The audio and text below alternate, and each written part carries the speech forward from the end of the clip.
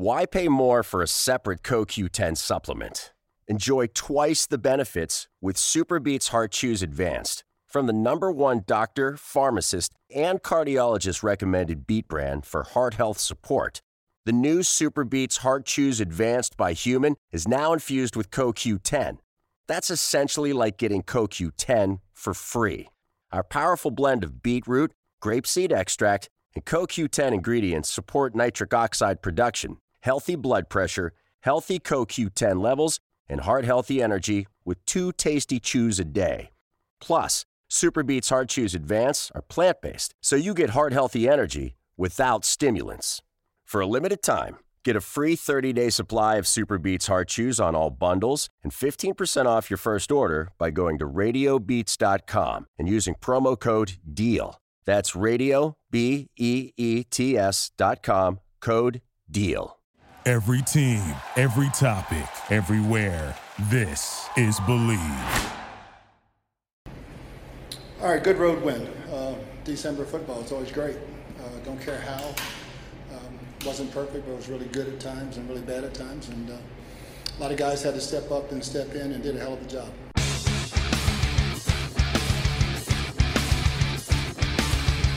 Tampa Bay Buccaneers from the 48-yard line. Second down, 13. Brady lobs one downfield. Caught ball by Gronkowski inside the 20 to the 15-10. Gronkowski to the 5 to the 4-yard line.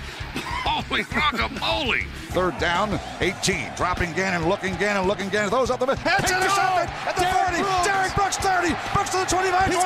Derek Brooks all the way. There it is. The dagger's in. Yeah. We're going to win the Super Bowl. Super Bowl, baby! This is the Big Nasty. Yeah, Big Nasty, Hall of Fame Tampa Bay Buccaneer fan, baby. This is Mike Allstott, Tampa Bay Buccaneers, and you're listening to the Cannon Fire Podcast. Cannon Fire Podcast, brother. You ain't listening, and you're missing out. Woo!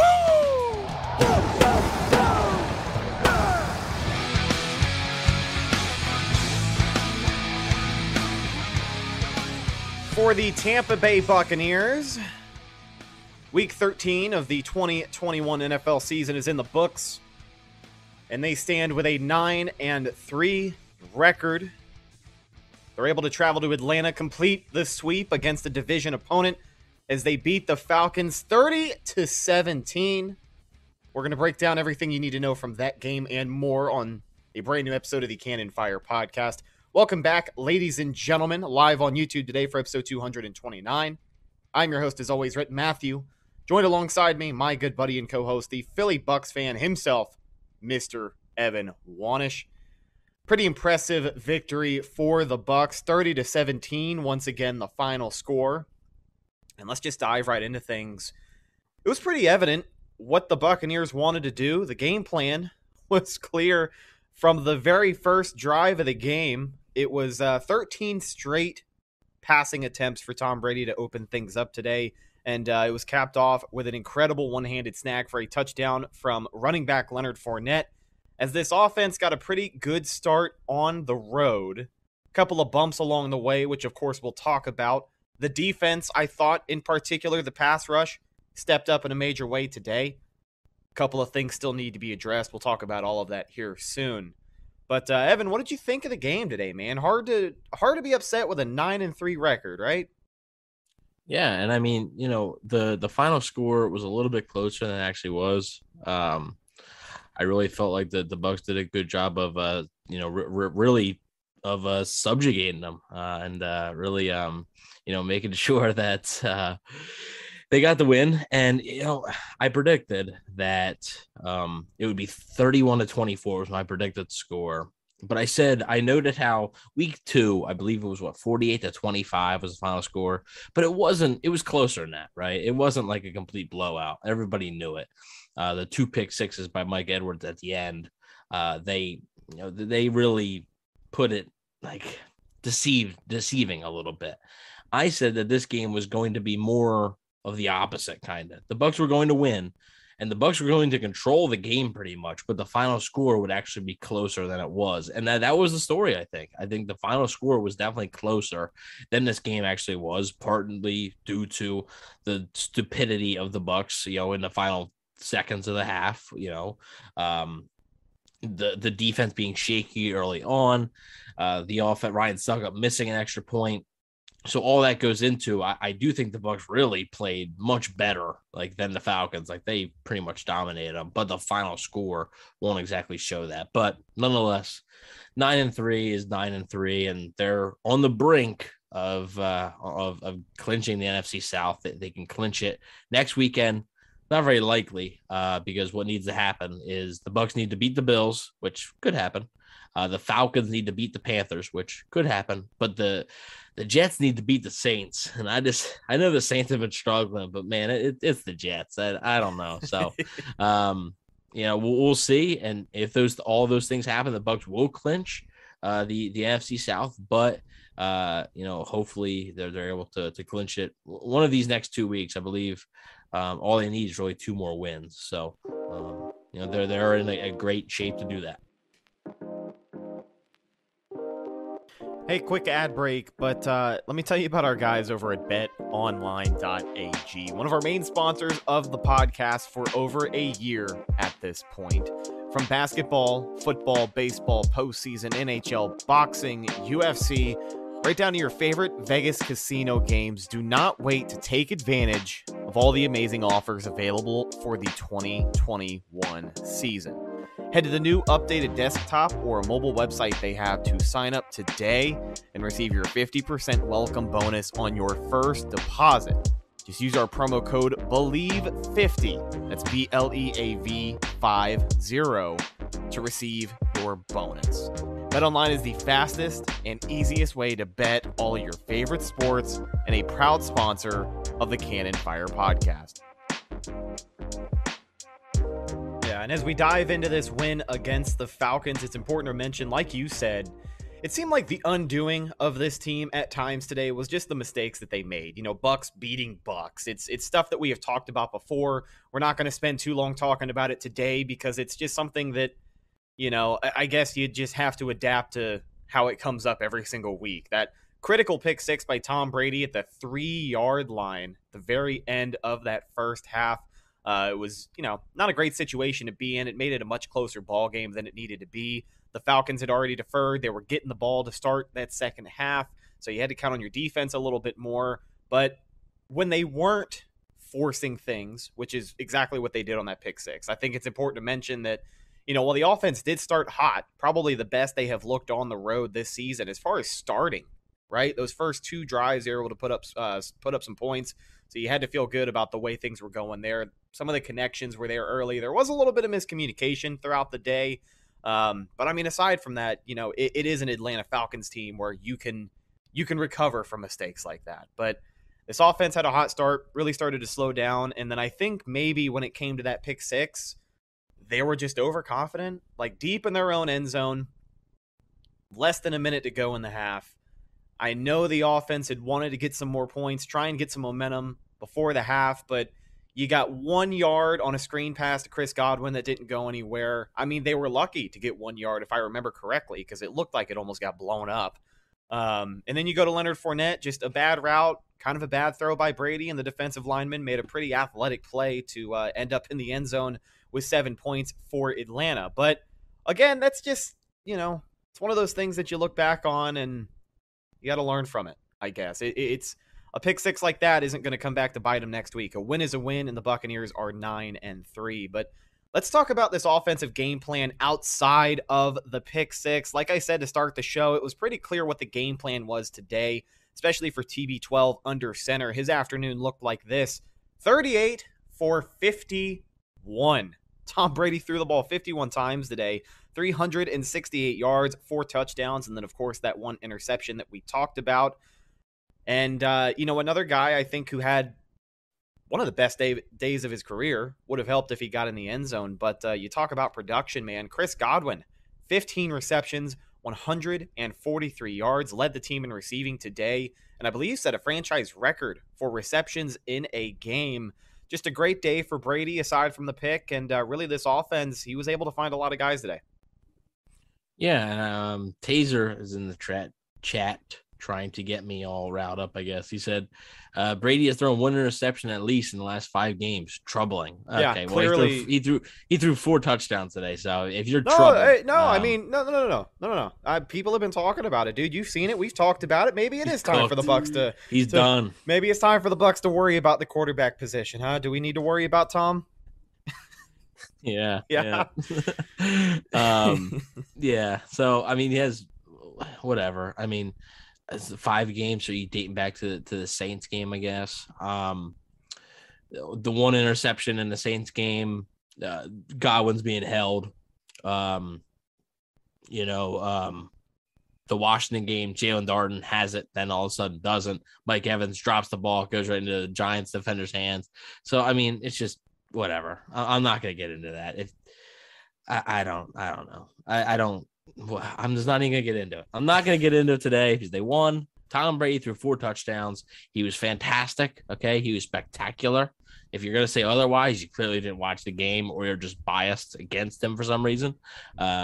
And he's been fine. He was fine against the Colts last week. He was good against the Giants the week before that. His only bad game this season was against Washington. Even in the Saints, he had moments of being spectacular. So just stop. I think it's also important to mention, especially after watching the game today, this offense was kind of taking what they were given. A lot of teams have figured out how to respect the deep ball from Tampa Bay. They play a lot of 2 high safeties throughout the entire game, forced Tampa Bay to look at some more of that short passing game, which we saw in that first drive.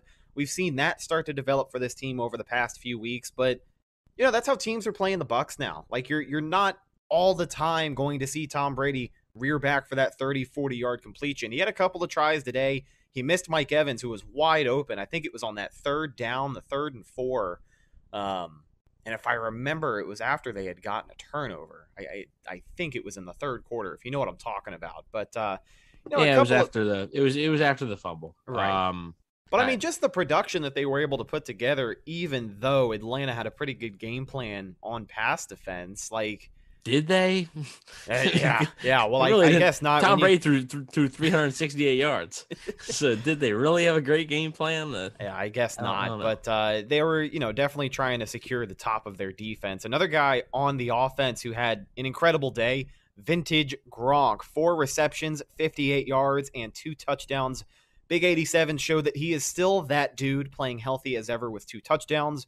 And after this game, Tom Brady and Rob Gronkowski are now 2nd all-time in the history of the league for touchdowns between a quarterback and a tight end duo, behind Peyton Manning and Marvin Harrison. So Gronk really, we talk about Brady having a record-breaking year. Gronk is having just as many himself. He's 1 100-yard game away from breaking Tony Gonzalez's streak for, I guess, tight end 100-yard games at that position. And then there's another record that he's creeping up on. I can't remember off the top of my head, but Rob Gronkowski, when he's healthy, man, he is still very much that dude. And we saw that today. He ends up in the end zone twice. Yeah, it was kind of a quieter day from him until the touchdowns. I mean, he had 2 catches and 2 touchdowns. Mm-hmm. Yeah. And then he got a few there late, but he had a drop. He had one. It looked like a little bit of a miscommunication between him and Brady. So overall, it wasn't the sharpest game by him, but finding the end zone twice, it's still very, very nice. And the second one was a good audible by Brady. Gronk said in his press conference that that's an audible by Brady, and he saw that what defense they were going to be in and knew that if they got the fade ball, he'd have a one-on-one shot. So really good catch by him. And I mean. He's all the way healthy now. I don't really think there's much of a question about that. Yeah. And I mean, that's not the first time that, we've had to talk about that level of communication between Tom Brady and Rob Gronkowski. Obviously, it's no coincidence that you have to know each other pretty well to end up 2nd all time in quarterback and tight end touchdown receptions. But we saw it week 1 when they were playing the Cowboys. There was a time where Tom had, checked Rob into a different route, had basically seen something in the offense, and it was that the linebacker was going to bite on something. So Rob just ran down the middle of the field after faking a block, and he was wide open for the touchdown. That's just the mental telepathy, I think, is a great way to put it. The level of communication that these guys have, how well they know each other. And I think Gronk even said it himself. Tom usually knows what he's going to do before he knows what he's going to do on some plays. And we saw him do some pretty cool things on heads-up plays today. On offense as well, we talk about some other guys who stepped up. Mike Evans, 7 receptions, 1 yard shy of 100 yards, but that's all right. 99 yards for big number 13. And then Lenny, while he wasn't spectacular on the ground this week, he opened things up with a pretty nice drive, catching the ball. 7 receptions, 48 yards, and then that one receiving touchdown I had talked about. Can we talk about that catch for a minute? I mean, if anybody hasn't seen it, go back and check the replay. Just a little one-handed snag for Lenny. It looked like one of those catches you'd see at training camp, but it was a great catch. Yeah, it was a really good throw. As well, sort of lofting it right over the linebacker's hand there. So I really like the design, and the design on the first 2 touchdowns was essentially the same. It just happened to be Leonard Fournette and Cameron Brate. Like I said, the design on those 2 touchdowns was very similar, but it worked. And like you said, Fournette, as long as he's able to do his job, man, like as long as he's able to do his job and not screw up, like just catch the football. You don't have to be this Christian McCaffrey, Alvin Kamara type receiver out there, but just do your job, catch the football, and maybe make a guy miss, run over a guy, who knows. As long as he's doing his job, you're not going to see a guy like Gio Bernard out there as much. And I know that people have talked about him a lot, but that's why, because Fournette has been good at doing it. Like, he's been good. It's a fact. So if he continues to be this way and be the security blanket and the check down option for this offense, then so be it. Yeah. I think a really important part of this offense getting going is real quick. Sorry to cut you off. I just wanted to get out in front of this. Dub said, I wanted to see Rojo in the 4th, but I know BA is still worried about Rojo making a mistake. He was hurt. He was questionable with an illness. I'm not sure if he came back into the game after he left, but yeah, he was not 100%. So that might have been why you didn't see him. Just wanted to get out in front of that. Curious to see what happens with him, because I read that he left the game with an illness, and I assume he's just throwing up, blowing chunks all over the sideline. They got to bring him back and check on him. But, hopefully he should be good to go for next week. But talking about some other reasons that this offense was so successful this week, and I think had as good of a start as they did, was the play action. I mean, it's hard to not want to use the play action the way that they did today after, Leonard Fournette putting up 4 touchdowns last week. So obviously teams are going to respect the run a little bit more this week, and we saw that happen with Atlanta. That first drive, 13 passes in a row, seemed like half of them, if not more than half, were play action. And they generally work, right? A lot of people have been banging down Byron Leftwich's door this year to get him to call more play action, and I think it was responsible for the hot start from the offense today. Yeah, I mean, it's just like you said about sort of doing what works, right? The play action works, the check downs work. The Bucs were able to take some deep shots today. They took more deep shots today than they have in the past few weeks. Because Atlanta was doing a little bit more single high safety, and you know why? Because the Bucs were checking it down so efficiently. So when you do that, it's going to open up your deep ball. Like that's what it's going to do. So as long as they're able to maintain the patience there, right, of not hitting the 50-yard pass, but the 5-yard pass on second down to make it a 3rd and 3 instead of the 25-yard pass, that works. Like, it's okay. And as long as they can stay patient there, the defenses are going to start giving them other looks to where they can hit those deep shots. Because the defenses are going to be keying in on those checkdowns, and they're going to be doing a lot more single high and stuff. So just stay patient, and the deep shots will come. And they did come a little bit today, right? Tom Brady hit Mike Evans on a deep ball. The first Gronkowski touchdown was like a seam route down the middle. They hit Godwin on a nice little 25-yard gain. And so, it works, and just be patient with it. You got to have patience, and right now they are doing that. Yeah. Also, shout out to our guy Cameron Brate, the Harvard grad, ending up in the end zone. Nice to see a touchdown from 84 every now and again. Let's take a look at the other side of the football, because while we want to talk about the offense, I know there were some things that probably could have been cleaned up. The defense, obviously, also working with what they were given. Some injuries in the secondary today. Jamel Dean left the game being evaluated for a concussion, if I remember. So let's go ahead. He did not return. And Sean Murphy-Bunting got hurt, but that was on the last drive, so we don't really have an update. But Jamel Dean did not return. Yeah, but let's go ahead and talk about this defense today, because coming into this game was the first game in well, since week 1, first game all season that they had all 3 of their starting corners ready to go. And they had that for a whole, first half. And then, of course, the injuries started to happen. But I thought the defense stepped up in a major way this week, in particular the pass rush. The way they were able to get after Matt Ryan today is exactly what we have been asking for and expecting a couple of times this year. I mean, Matt Ryan was simply uncomfortable. 5 sacks on the day, and a lot of credit to the big guys up front. Vita Vea got himself 2 sacks, and Ndamukong Suh got 2 sacks. Cam Gill got 2 sacks, his second of the season. Maybe one, yeah. Yeah, maybe another guy adding into that pass rush rotation. But I thought they did a pretty good job putting pressure on the quarterback today. There were a couple of times where Atlanta was driving, but guys were able to force some plays. The first drive of the third quarter, Pierre Desir, his second turnover in 2 weeks, he's able to force the fumble, and while the Bucs on his first play in, mind you, his first play in after Jamel Dean goes out, the Bucs offense wasn't able to do very much with it. But when it's a game like this and you're on defense where you're already spread thin, you love to see guys step up and make plays, and I think that's what this defense was able to do this week to definitely keep Atlanta out of this, because Atlanta would have had 10 points if it wasn't for the Brady pick 6. Right. Yeah, this game really wouldn't have been very close. I mean, like I said, it still really wasn't. But yeah, the interior of Atlanta's offensive line has got dominated. I mean, Suh, Vea, whoever, Will Golston, like whoever it was. I mean, even Nacho had a few nice reps.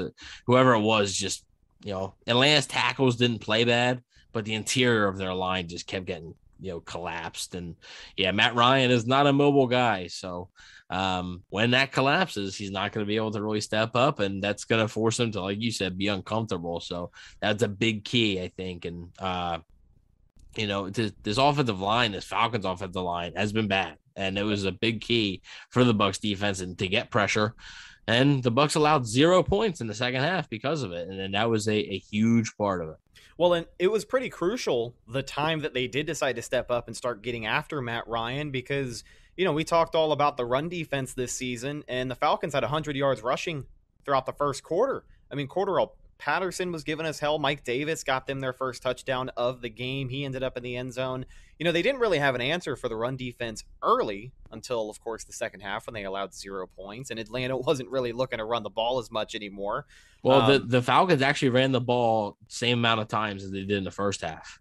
They had 10 rushes for 99 yards in the first half. And then the second half, 10 rushes for 20 yards. So big difference there. Yeah, well, I take back what I said, but I guess that stat line right there just shows you the level of production that Atlanta was looking at as far as the ground game went. And the way the defense was able to respond after, kind of getting knocked on their ass in that first quarter by the run game was, was pretty good to see. Yeah. So I texted you this, and you suggested that I just be an offensive coordinator. And I was like, sure. I don't know why more teams don't do this. I understand that not all teams have the same personnel and everything. Like, I get it, right? However, the key to beating the Bucs, if you're going to run the ball, if you're going to commit to running the football, the key to beating the Bucs is you got to spread them out. You have to be able to run outside of the tackles and to the sideline, because if you do that, you're able to stretch out the defense. And Vita Vea and Ndamukong Suh, then they're almost useless on those plays. They're not going to be able to get there quick enough. But when you're trying to run right up the middle, it's just there's not enough space there. So if you give yourself space, you're going to be able to do that. Atlanta in the first half, especially on that first drive, was doing that. They did the little tosses with Patterson or the Mike Davis touchdown. It was to the outside. It wasn't exactly a toss where he went 5 yards outside of the box, but they're running it towards the outside. So when you do that, like I said, it's going to put more pressure on the corners and on the safeties and on the linebackers. And, of course, they didn't have Jordan Whitehead today. That's going to put more pressure on those guys and make guys like Vita Vea, Will Golston, Ndamukong Suh sort of non-factors.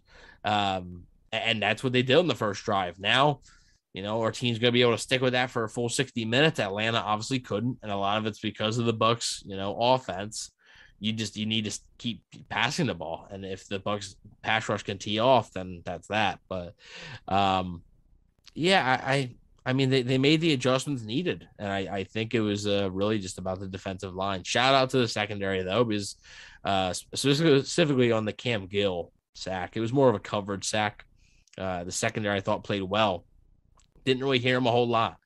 Kyle Pitts, you heard his name in the first half. You don't even really remember if he played in the second half. Russell Gage, you heard him a little bit, but not a whole lot. Cordero Patterson was a non-factor in the passing game. And in the running game, yeah, they really neutralized them in the second half. Yeah, I thought so too, man. Just, a victory that this Buccaneers team needed. I guess before we go any further, we should probably talk about some of the things that could still be cleaned up on both sides of the ball, because we mentioned that this is an Atlanta Falcons team that isn't necessarily that great.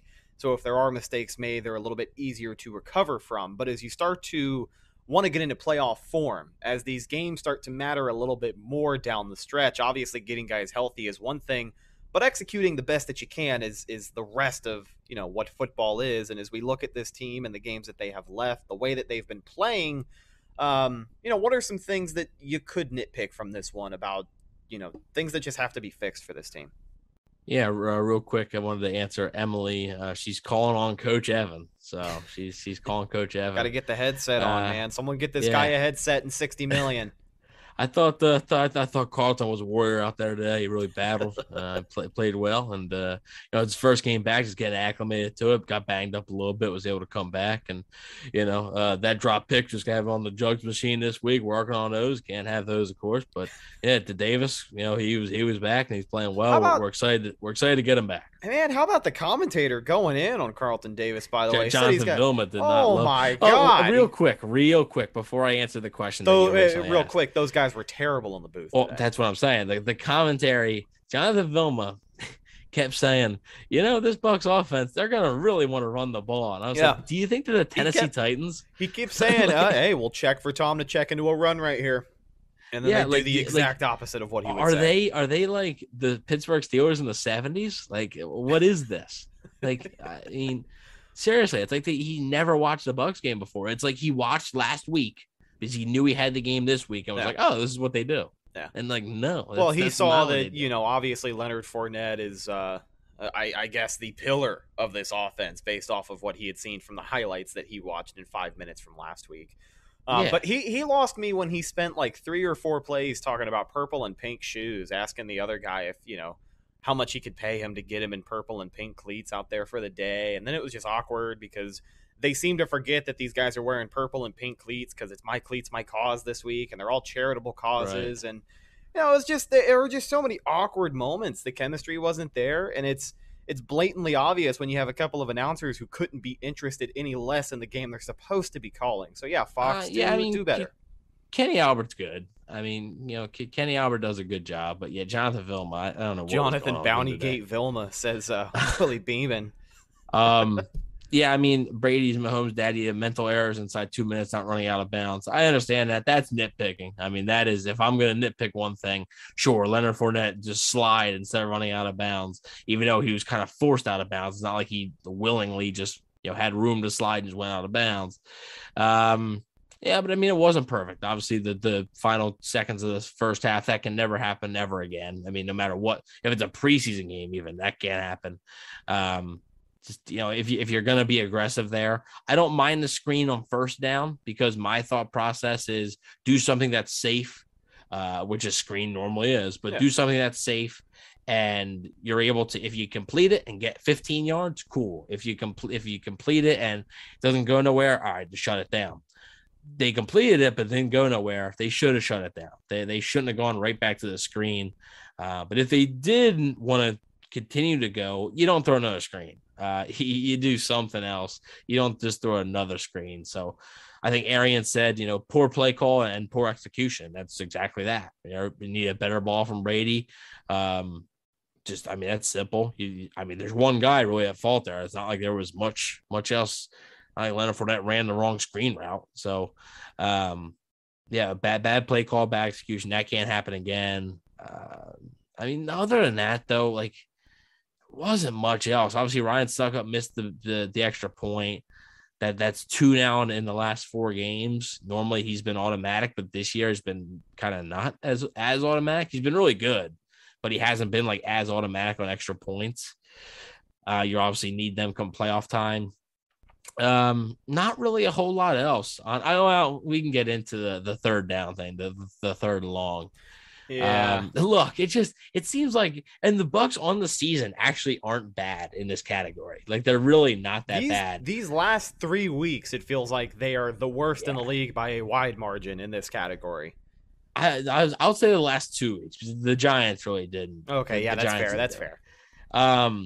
But yeah, like the last 2 weeks, it just seems like any 3rd and 10 plus, it's automatic. I mean, it is automatic. I understand the Bucks playing back, but and normally teams do, but teams, I think the Bucks are expecting teams to basically check it down and the Bucks just go and tackle, but teams aren't doing that. They're coming after them, trying to find the soft zones, and then they're picking them apart. And on a 3rd and 14, they're getting 16 yards. On a 3rd and 13, they're getting, 19 yards. They're converting these, and that can't happen come playoff time. When you have a 3rd and 15 in the playoffs, in the NFC Championship game, you got to get off the field. You can't allow that. Real quick, I want to nitpick this because this is very strange to me. And I thought, before we get into the next topic, whatever that may be, I thought that I was going crazy. I thought I was taking crazy pills. I thought I was insane. So I believe it's the Falcons' 3rd drive of the game. And the Falcons have 7 points by now. They end up kicking a field goal on this drive, but there's a 3rd and 10. Matt Ryan steps up in the pocket. He goes to run. He pump fakes, runs, and then throws the ball. And I swear, I would bet my future kids, I would bet my house that he was way past the line of scrimmage. No flag was thrown. It was a 17-yard completion, 1st down. The Bucks would have gotten off the field. And the announcers didn't even mention it. Nobody mentioned anything. I mean, I didn't see the Bucks sideline complaint. I'm like, what am I watching a different game? Go if anybody has Game Pass and can watch the full game. I doubt it was a basic play, but it mattered because it was a 3rd down conversion. If you have Game Pass and you can watch it, go to that play and tell me that he is past the line of scrimmage. He's 100% is. I'll tell you, while we are on the topic of calls and non-calls, which we seem to be every single week here on the show, it's the return of our favorite regular segment every single week is, the best and brightest of NFL officiating once again. That one could be questionable. A couple of other plays, a little more than questionable. Willie Beeman, the moderator, brings up in the chat the roughing the passer penalty on Anthony Nelson. I didn't have an issue with that because it was late. What about reason? That's the reason I didn't have an issue. The actual hit, no, but it was late. Well, here's the one that I think you and I can agree on that definitely should have been called. It was a late hit on Mike Evans. A little later on in the game, it was the DB coming in screaming, passes already far incomplete, and Mike still gets checked. Nothing happens. Again, not even the announcers I don't know where the flag was there. That was blatantly obvious, and it was very late. But like I said, that Anthony Nelson one, the actual hit, yes, that's not roughing the passer. I think the big thing was it was just late. But yeah, I mean, it wasn't intentional by the Falcons guy. You even texted back and forth. It wasn't intentional, but it happened. Just because it's not intentional doesn't mean you don't need to throw the flag. So yeah, that was a bad one. Mike Evans was clearly done running, and he just hits him. Didn't blast him completely, but he hit him. He took him to the ground. And the ball was gone. So, that definitely should have been a flag, and that would have kept their drive going after that turnover. But, yeah, I mean, other than that, I mean, the officials didn't have a bad day. It was Tony Correnti, so I was wondering if anybody was going to get hip checked. But I mean, we were looking before the game. We were looking before the game. Falcons had 3 penalties against them. I think the Bucks had 6. That's not bad. You'll take that. Sure. And I think what's most important at the end of the day is, a win's a win. Buccaneers are 9-3 with a commanding lead over the NFC South, and they went out there, they handled business today. The Falcons have been done, dealt with, swept, if you will, on the season. Hang on. I do have to give the Bucks credit. Okay. The Bucks had 3 and the Falcons had 6. So that's one of the Bucks' lowest penalty totals in a little bit now, I think. Yeah. I mean, we talked a little bit about Bucks beating Bucks today, but it certainly didn't come from costly penalties, at least, constantly throughout this game. So that is something. It was one play. Really, it was literally one play, the 3rd downs, whatever. But the one play of Bucks beating Bucks was the interception. Yeah. To me, that's the one play. Yeah. Well, I think with the way that they controlled Atlanta throughout this game, it's more than forgivable, the mistakes that were made on offense. Sure, they left some points on the field, right? They probably could have gotten some points after the turnover to start the third quarter, but it is what it is. A win is a win. So, you're not gonna look back on this and be pissed about the 6 points that they may or may not have left out there. I'm just looking. Yeah, I mean the players will, but like whatever. Like they're the ones playing. If it's a better team, it's a much different conversation. But the fact that the defense only allowed 10 points, it's not even worth trying to bicker about something like that. So real quick, the Bucs. I just checked the last 3 games. The Bucs had 6 penalties against the Giants, 4 against the Colts, and 3 today. So are we going to start talking about how they really cleaned it up? Or I mean. So it looks like they've done a decent job at cleaning it up now. So after it was a huge issue, recently, like very recently, these last 3 weeks have been very, very, very good. And penalties is the one thing, like the opponent doesn't matter to me.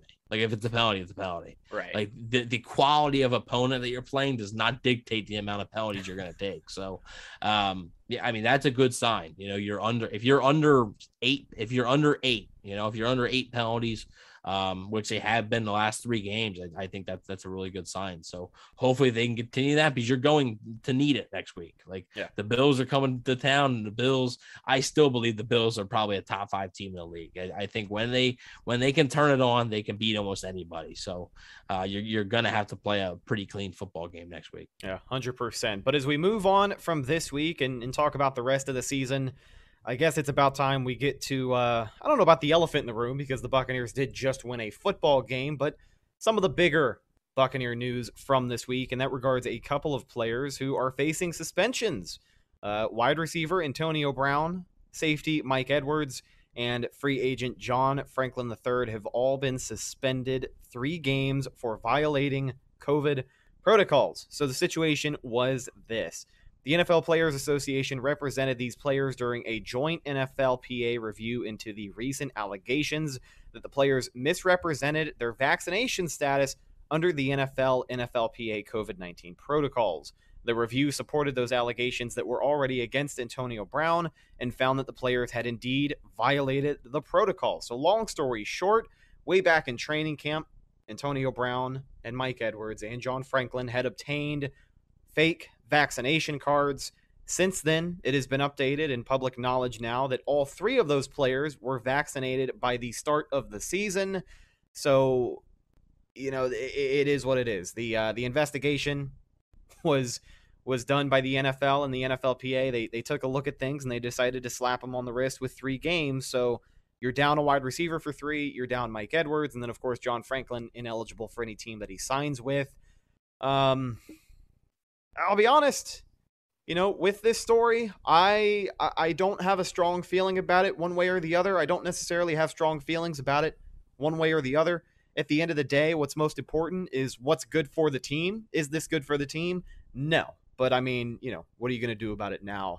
A lot of the reactions on both sides of the spectrum between people wanting to cut Antonio Brown and the people who are, free Antonio Brown, he did nothing wrong. It's been pretty divisive of a topic, but I guess that's what happens when Antonio Brown ends up in the NFL headlines once again.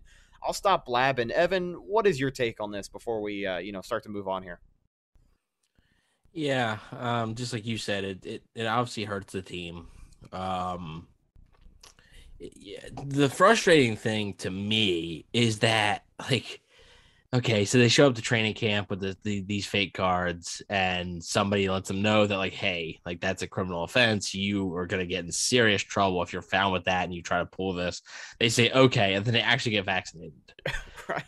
If you got vaccinated that easily, why even do the whole fake card thing? Why go through the trouble? Yeah. Come on. All this would have been completely avoided. Now, yes, I do believe there needs to be a middle ground between cut AB and, AB did nothing wrong. Rick Stroud's this, Rick Stroud's that.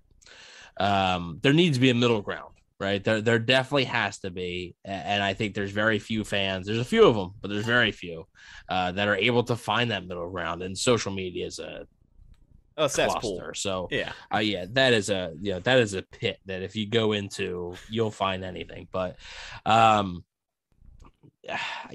don't believe they're going to cut either player. They would have done it by now, in my opinion. Why wait until their suspensions are over? Yeah. Why not just, okay, get rid of this distraction immediately? Like, why not? Okay, you three, or you two, you guys are gone. Like, cut Mike Edwards, cut Antonio Brown. Like, if you're if they're gonna cut him, I feel like they would have done it already. Mike Edwards one hurts more than Antonio Brown, and I'm kind of more disappointed in Mike Edwards due to the lack of judgment and decision, because while it's not expected by Antonio Brown, he's been great, like in Tampa, and his time in Tampa, as far as off the field stuff. You knew the history with Antonio Brown, right? You knew he was a veteran player that had a history of stuff like this. Mike Edwards, though, is a young player this team counted on. And I mean, this team, he was going to be a starter today. Like, with Jordan Whitehead out, he was going to be a starter. And it's selfishness. I'm not saying he needs to be cut, but he needs to be smarter. And I mean, it's like I said, it's good that they're both vaccinated now, right? I don't care what your stance is on being vaccinated or not. It doesn't matter, right? That's not what it's about. I don't know. It's more disappointing for Edwards. Like, Antonio Brown was going to miss today's game either way. Like, he wasn't going to. He was already set to miss the next 2 games. So the first 2 games of his 3-game suspension really make no difference to Tampa Bay as far as his on-field availability. Yeah, it doesn't matter. Like, he was already going to miss the next 2, but Mike Edwards was going to start all of them. And that's where you need a younger player to have better judgment than that. And hopefully they both have. They've both obviously been vaccinated, so hopefully this won't be an issue in the future. And, the NFL apparently has started to look into it from other teams, because, man, I can't imagine this is the only case where somebody has tried this, on any NFL team. I can't imagine this is the only case. So, but like Bruce Arians said, we're going to move on. Obviously, on this show, we're not really going to talk about the 2 players much, because what's there to talk about? There's nothing to say. There's nothing to say. There's no news now. The news is already dropped. There's no more news. So, we're not going to talk about them until they're back. And if there's any news, we'll let you know. But there's not going to be. So it sounds like Bruce Arians doesn't want any questions about them. He made that very clear. And it's unfortunate, but the league, I think, did him a favor by doing 3 games. It sounded like I believe either Ian Rappaport or Adam Schefter reported that the NFL was ready to do 6 to 9 games. I think then they negotiated it down to 3. I think a huge factor for these guys was the fact that not very long after they had submitted those cards, they ended up being vaccinated. It seems like before the start of week 1. So, like, for a guy like Antonio Brown, who missed the Rams game after testing positive, I think it helps that he was already, had the poke at that point. So, it's just one of those things. Far be it from me or Evan to tell anyone what to do with their personal choices, but when you are a professional athlete, sometimes those personal choices can affect your team. I'm not saying you had to be vaccinated. Just don't lie about it. Sure. Yeah. So, if you're unvaccinated, follow the protocols as an unvaccinated player would be. That's the issue here. It's not that they're not vaccinated. It's that they lied about being vaccinated so that they didn't have to follow protocols. That's the issue. Right. Well, and that's, a key difference for a lot of people who bring up Aaron Rodgers, for example. Everybody knew he was unvaccinated. Yeah. Well, everybody but the media and the general public. He misled. He lied to the media. He didn't lie to the league. There's a difference. Yeah. Antonio Brown lied to Roger Goodell, and you already know that Goodell is a huge fan of AB. So, I mean, he lied to the Bucs. Mike Edwards lied to the Bucs. Like, there has to be a little bit of trust that's gone there. But I do expect both those players to be back. This is like I said, it's the last we'll talk about them until they're back. So any questions about them, we probably won't even acknowledge. But we don't believe they'll be cut. We both are in agreement there, I believe. They're not going to be cut. They'll be back. As far as their future for next season, who knows, right? Who knows? I don't know, right? Antonio Brown's a free agent. We only know if he'll be back or he'll sign with another team.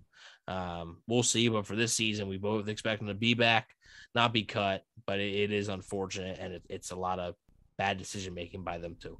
Yeah. Well, let's go ahead and end things on a good note and look at the progress that the Buccaneers have, not only at winning their own division, as they have the possibility to clinch the NFC South as soon as next week, given some crazy circumstances, but, still very much in the chase for the 1 seed.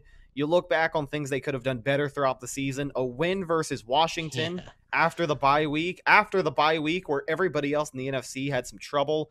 Taking care of business that week would have gone a long way. But the Bucs still very much in it. Just 1 game behind Arizona, sitting in the 3 seed right now behind Arizona and the Packers, who I believe Green Bay still yet to play their game. But Green Bay has a bye this week. Okay, there you go. Yeah, I remember that now. I had to move some guys around in fantasy this week because of it. But yeah, the Buccaneers, as close as they can be to clinching the NFC South. Of course, the Saints have really fallen off, just been playing some terrible football in New Orleans, which you love to see. They were able to handle the Falcons today, and Cam Newton back with the Panthers leads to them parting ways with their offensive coordinator today. So safe to say, Joe Brady isn't the issue. It's when your quarterbacks are Sam Darnold and Cam Newton, okay? So safe to say, with 5 games left and a 4-game lead over the rest of the division, the Buccaneers could very soon put the NFC South to bed, and a successful 2021 campaign would make them the NFC South champions for the first time in, God, it's got to be over 10 years, right? Well, the last time they won, I think, was 2007. Yeah. It's been quite a long time since the Buccaneers were division champs, but you got to feel good. You got to think, Rhett, they didn't make the playoffs for the first time since 2007 last year. So. Exactly. They couldn't have been the champs. But, they'll accomplish one of their goals. One of their goals this season, they said, last year, we won the Super Bowl, didn't win the division, though. Mm-hmm. There are 2 main goals. It looks like one they'll accomplish and one might be a little bit tougher. Their 2 main goals were win the division and get the 1 seed. So looking ahead, since we're going to be doing this real quick, Cardinals, they won today. They play the Rams next Monday night. They play at Lions versus the Colts, at Cowboys versus the Seahawks. So there's a few games in there that maybe the Cardinals could lose. I mean, the Lions, tough team. The Lions? Yeah, Lions got a tough team going. They're still playoff eligible, got their first win of the season today over Minnesota. You better look out for them boys in Detroit biting kneecaps. And then as far as the Packers go, a little bit of a lighter schedule, but the Packers are ahead of the Bucs right now versus the Bears, at the Ravens, versus the Browns, versus the Vikings, and at the Lions. So a little bit of a lighter schedule there, but, I mean, there's a few games, maybe the Ravens. They have 3 divisional games there. They're always close. Maybe they slip up there. Yeah, but that's the breakdown. I saw Dante was asking, where's Tony? Tony is actually, I believe, in New York celebrating his birthday. Oh, yeah, so Tony Baloney. Today is his birthday. Yeah. Okay, so quick clap. Let's go, Tony Baloney. So missing him in the live chat, but hey, man, how about his birthday celebration? You said he's up in New York. He isn't just up in New York. He's sitting courtside at the Knicks game. Don't tell me he's a Knicks fan. Don't tell me he's a Knicks. Please don't be a Knicks fan. That would be the worst. If he's a Knicks fan, I don't want to hear another word about being a Philly sports fan. I don't want to hear another word. Oh, man. Shout out once again to our guy, Tony Baloney. One thing I wanted to say before we wrap things up, you look ahead at the schedules for both Arizona and Green Bay.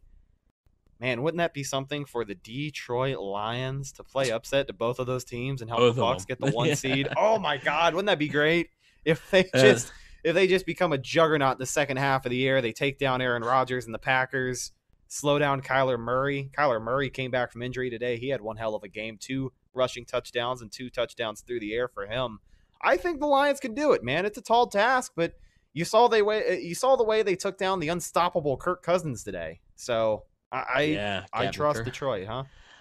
Yeah, real quick, just to end the show, Danny asked, why don't Evans and Brady have great connections? Something game after game I keep noticing. So in this offense, there's a lot of option routes. That tight end they have in Detroit is nasty. He's on my fantasy team, TJ Hockenson. Let's go. In this Bruce Arians offense, a lot of it is a lot of option routes. it's tough because that's where a quarterback and the wide receiver have to be on the same page. But a lot of times they aren't, and it could lead to interceptions. It could lead to incompletions. You saw a lot with Jameis Winston in 2019. There was a few that's an option route. The wide receiver goes one way, the quarterback throws it the other way. Just about communication. Now on the deep ball, yeah, that's something that needs to be fixed a little bit. I have my opinions on that deep ball that Brady supposedly missed, but I have my opinions. But it seems I think you're in the Tony Baloney camp this week, where Tony Baloney would say something. I mean, Mike Evans had 99 yards. Mike Evans on my fantasy team too. So yeah, well, maybe he would have had over 100 if he wasn't being so lazy on that rep. Is something Tony Baloney would say if he puts his hands out. Yeah. So I'm unsure of it.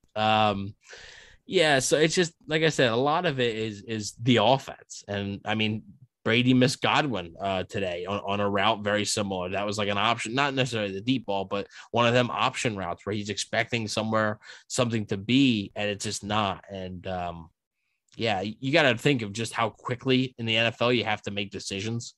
And so Brady's looking one way, you got to throw it. Like you got to throw it. The receiver's not there, he's not there. So, yeah, it's not troublesome. Their connection's fine, but yeah, you'd like to see them hit on a few of those. Yeah. Now, as we start to wrap things up, Evan, I'm going to toss this over to you, man. Wanted to ask. It's been a while since I think we've really brought this one into the limelight here, but all is not forgotten in this segment. Do you have anything for the take bag this week? As we take a look at the Buccaneers, who are 9-3, 4-game lead in the NFC South, sitting pretty right now. Still got to keep winning if you want to get to the 1 seed, but you can't hate the spot that they're in. So following a win like today, what have you got for the take bag, my friend? Yeah, I'll bring it back. I still have it here. Yeah. I still have the bag. So I don't have much. Tyler Johnson's been disappointing me. I really wish he would have, Brown's absence, with the injury and everything, and now the suspension, wish he would have just taken advantage of it, and he really hasn't. I thought he had a good game last week as a blocker. I thought he's been blocking his ass off, but I guess that's not what he's really on the field. That's an offensive lineman's job. Yeah, it's not really what he's on the field for, I guess. Yeah, I mean, I understand the quarterback dictates where it goes, and if Tyler Johnson's open, just doesn't get the ball, I get it. But you'd like to see a little bit more. I feel like he was productive last year, in spurts when he got opportunities, and yeah, I just like a little bit more. I would like a little bit more. He's my guy. I'd like to see him get in the end zone at least once this year, and hopefully, he has probably two more opportunities to do it until Antonio Brown comes back. So, hopefully he will. Other than that, not a whole lot. I mean, Cameron Brate has another touchdown. He only has 2 this year, which is weird. Seems like he has more, but he's just not really targeted much. It's been mostly Gronkowski when they're in the red zone, honestly. So, when you have a weapon like Gronkowski, guys like Cameron Brate and OJ Howard aren't going to get as many looks. So OJ Howard also didn't really appear at all today. So, yeah. Other than that, though, not a whole lot. Bradley Pinion had a nice day again, I thought.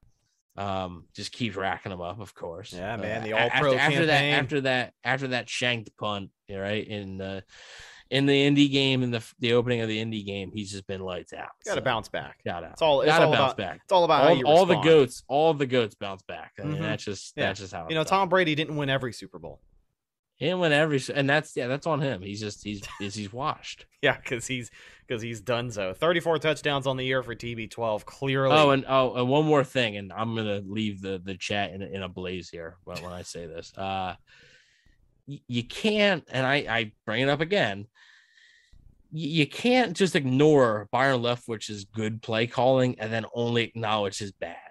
Okay, people were destroying him for the last second thing, which before the half, which you should, rightfully so. But also the drive after the turnover in the second half when they opened it. People were criticizing him for that. Oh, what is with these play calls? But then there was crickets when the Bucs were going out and dominating on the first 2 drives. Crickets. You can be one way or the other. You can't just only do one side of the spectrum there. So it's not Byron Leftwich is terrible. Well, then who was calling the plays there when they were scoring a bunch of points? Who was doing that? Was it somebody else, or is it not him? So no, it was only Tom Brady. I mean, don't you know that Tom Brady is our entire offense? Oh man, that's why they've been struggling. Yeah, get with the program. But yeah, I mean, I don't know. It can't be all one guy, and like it's not. And I hate to, because I think Byron Leftwich is good. I don't think he's great. I don't think he's awful. But like fans sit there and it's crickets. It's crickets when the Bucs have success. But as soon as they have any type of damaging play or a bad drive, it's right to Leftwich, right to him. And I don't get it. I really don't. So that's my 2 cents on the subject. And that was the impromptu take back. There we go. Well, that's just going to wrap things up for us this week on the Cannon Fire Podcast, brought to you by betonline.ag. Thank you guys so much for checking out this week's episode. Shout out to all of our people here in the live chat over on YouTube. Subscribe to the channel if you haven't already. Real quick shout out to our moderators, Willie Beeman and Ben Leeper holding it down, Jay Gutter, Danny, Edwin Hernandez. Brady is Mahomes' daddy, Dante Holmes, Richard T, Dub, and anybody else that I may have missed. Thank you guys so much for hanging out with us today. The Buccaneers are 9-3. Dare I say it again? The first time they have been 9-3 since I believe 2008. I think we all know how that one ended. Yeah, right. I mean, it definitely wasn't a playoff appearance back in 2008, but it is made a coaching change. It is the first time in 13 years that the Buccaneers have had this good of a record, and with 5 games left, a 4-game lead on the rest of the division, you gotta like their chances. But the way that I look at it right now, just keep winning, right? Just win, baby. The old Al Davis route to wrap things up. Thanks again, ladies and gentlemen, for checking out this week's episode. Subscribe to the channel if you haven't already. It is free. Plenty of great Buccaneers content throughout the course of the season. Follow the show on social media, Facebook, Instagram, and Twitter. All of those are Cannon Fire Podcast. Best place to go for updates on the show, and of course, Buccaneer news as it happens. Speaking of Bucs news as it happens, you can follow my co-host Evan on Instagram at Bucs_daily, the #1 Buccaneers fan page on Instagram, approaching 30,000 followers. You can also find him on Twitter at EvanNFL. Last but not least, you can find myself, Instagram and Twitter at Redicus, RHETTAKUS. If you follow me, I will follow you back. We'll talk to you guys a little bit later this week with the weekly mailbag show. Maybe we'll have a special guest. Maybe we won't. I don't know. I guess you just have to wait around and find out. We did have a third guy today for about 5 minutes, and he bailed on us. Man, we were supposed to have our good friend James on the show today, but clearly he's got better things to do. So thanks, James. If you guys want to go check out Mr. Bucks Nation, spam his comment section and let him know that we missed him today. But that's all right. It's all about how you recover, next man up mentality, and hopefully we are able to put out an enjoyable podcast today. I am your host, Rhett Matthews, signing off from my co-host, Evan Wanish. We'll talk to you guys a little bit later this week. Until then, and as always, go Bucs. Thank you for listening to Believe.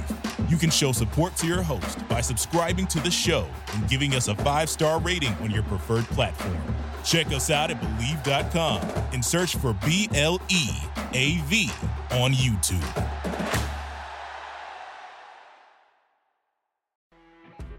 You know when you're listening to a true crime story that has an unbelievable plot twist that makes you stop in your tracks?